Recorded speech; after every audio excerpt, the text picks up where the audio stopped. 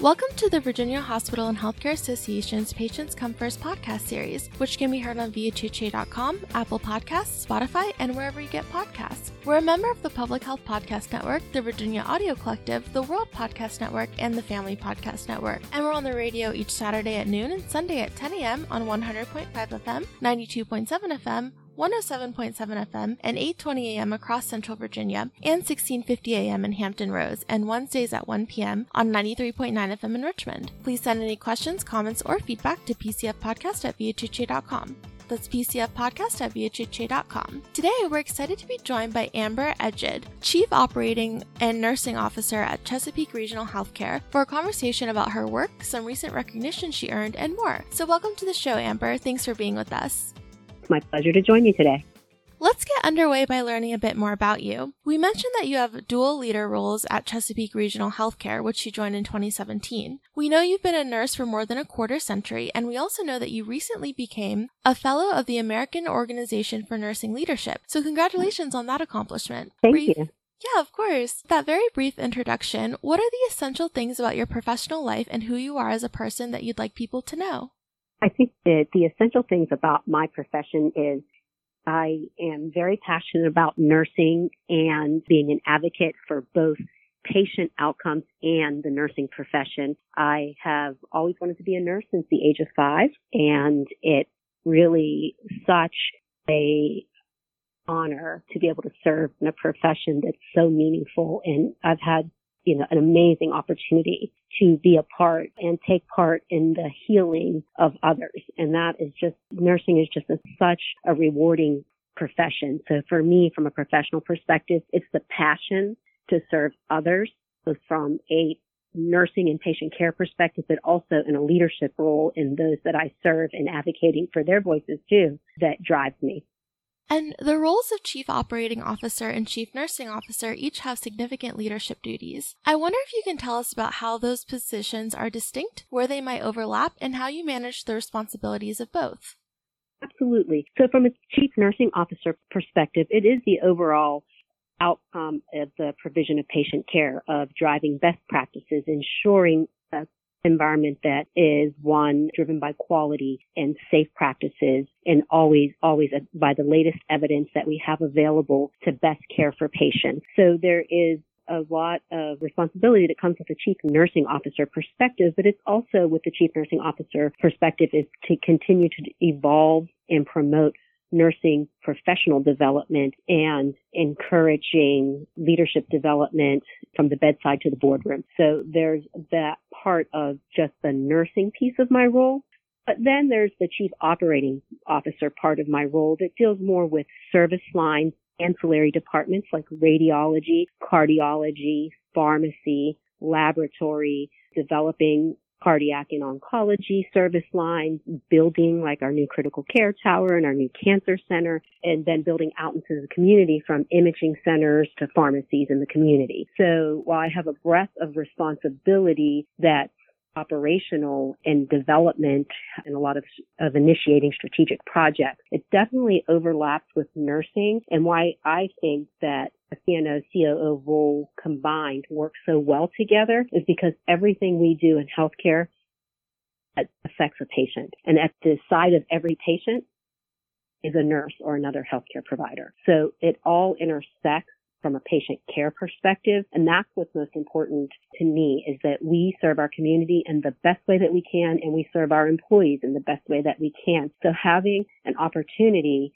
to be a voice across the organization by having a dual role allows a lot of bandwidth, and it prevents a lot of things that may be lost in communication when those positions are separated. So instead of having a COO and a CNO maybe working on separate things, you have all the right groups at the table from the beginning, from ancillary services and nursing, that allow us for the best planning. So I have this awesome leadership team at Chesapeake Regional, and, with our nursing leaders and our operational leaders, every strategy, every operations plan, we're all at the table. So it's such a more collaborative and streamlined work environment to get to the best outcome. Awesome. Thank you for sharing that.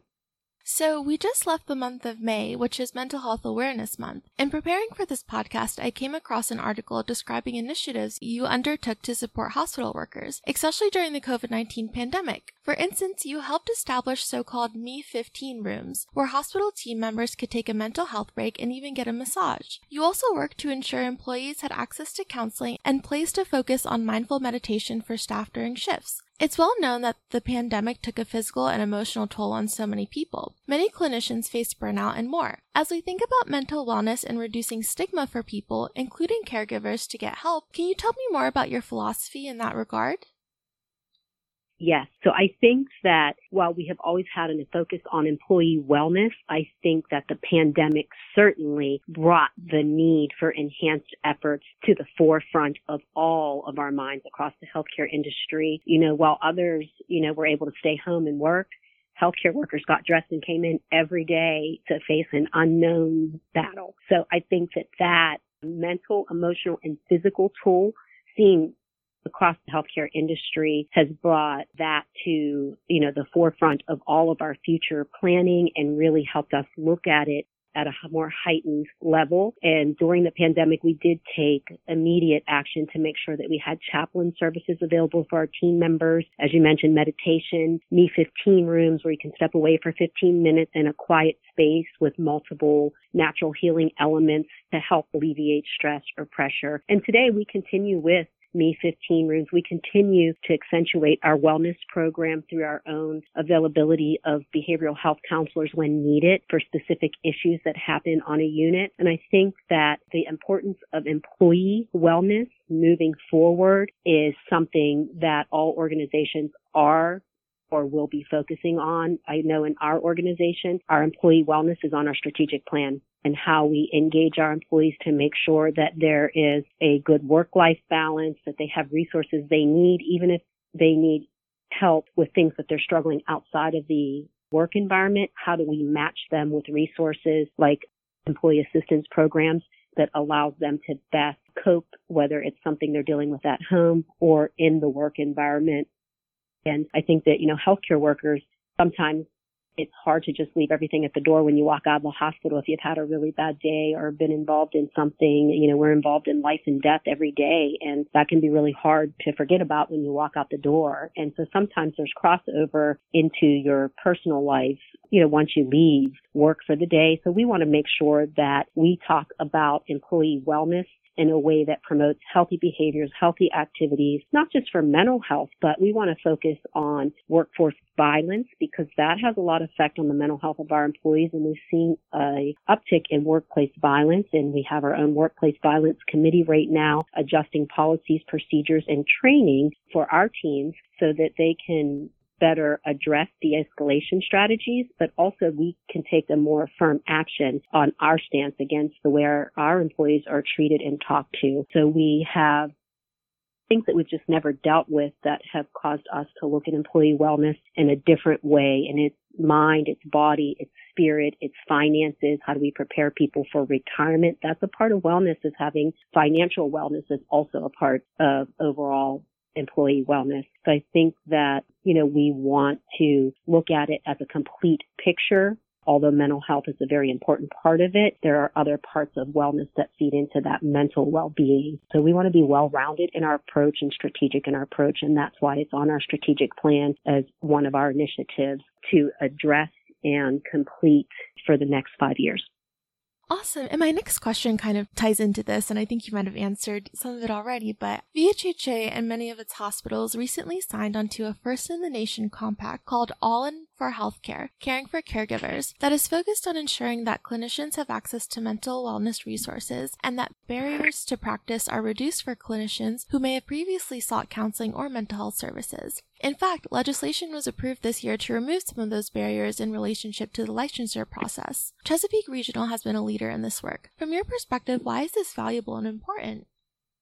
I believe that this work is valuable and it's important because we want to encourage people to get help before it's too late. We saw a lot of suicide in the healthcare industry during the pandemic because of stress, burnout, maybe underlying mental health issues that were accentuated by the pandemic. But whatever the cause, we want to make mental health as easy as talking about managing your diabetes under your insurance plan. It shouldn't be a stigma, and we don't want to make it a stigma for our healthcare workers. We don't want to discourage our healthcare workers from getting treatment needed because of fear of reporting to a licensure bureau or fear of being able to seek gainful employment because of a past mental health crisis, or maybe not even a crisis. Everybody has rough spots in their life at some time. If they need some type of assistance, it shouldn't hinder their progress or label them as a professional moving forward. Thank you so much. From what I've read, combating human trafficking and raising awareness is something you're passionate about. This is something VHHA has been engaged in through working with hospital members on this issue and with the multi-state regional interdisciplinary collaborative working to disrupt human trafficking. If you would, could you tell us about the work you've been involved with to develop screening tools and healthcare-specific training sessions for providers to help spot human trafficking in clinical settings? Yes. So as part of my doctorate work for Waynesburg University, I undertook the doctoral principle of advocacy, and I decided to focus my efforts on helping healthcare providers have screening tools and education sessions that will help recognize victims of human trafficking. And what brought about that work was through research and understanding that at the time of my research, that many human trafficking victims report to emergency departments or hospitals and are often diagnosed as other sorts of trauma, but not actually recognized as a human trafficking victim or rescued. So we had a failure to rescue issue in healthcare that was significant, and it was all based on knowledge and awareness. So through my doctoral work, I was able to work with a team of healthcare professionals from the FBI, local police agents, EMS, ED physicians, ED nurses, and then we created a tool, an assessment tool and education that allowed us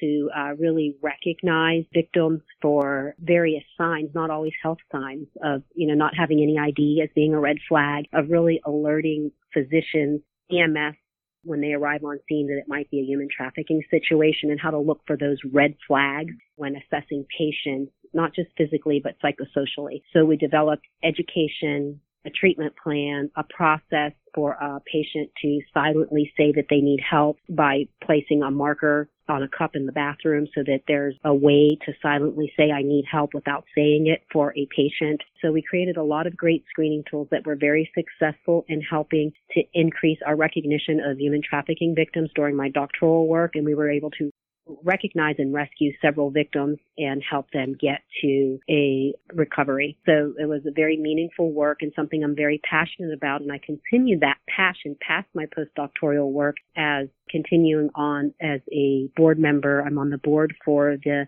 HER shelter in Chesapeake. So it's really meaningful work to be a part of the shelter and sit on the board, which is for domestic violence and human trafficking victims. So I continue the work through an advocacy through that agency as well. Awesome. That's incredible work. Thank you so much for sharing that. And thank you again for being with us today. Before we let you go, we do have a tradition on the Patients Come First podcast to ask our guests a pair of personal questions to give listeners a sense of who you are beyond the work you do. To keep things interesting, we have a list of 10 mystery questions. So please choose 2 numbers between 1 and 10, and I'll ask you the corresponding questions. Okay. 2 numbers between the numbers 1 and 10.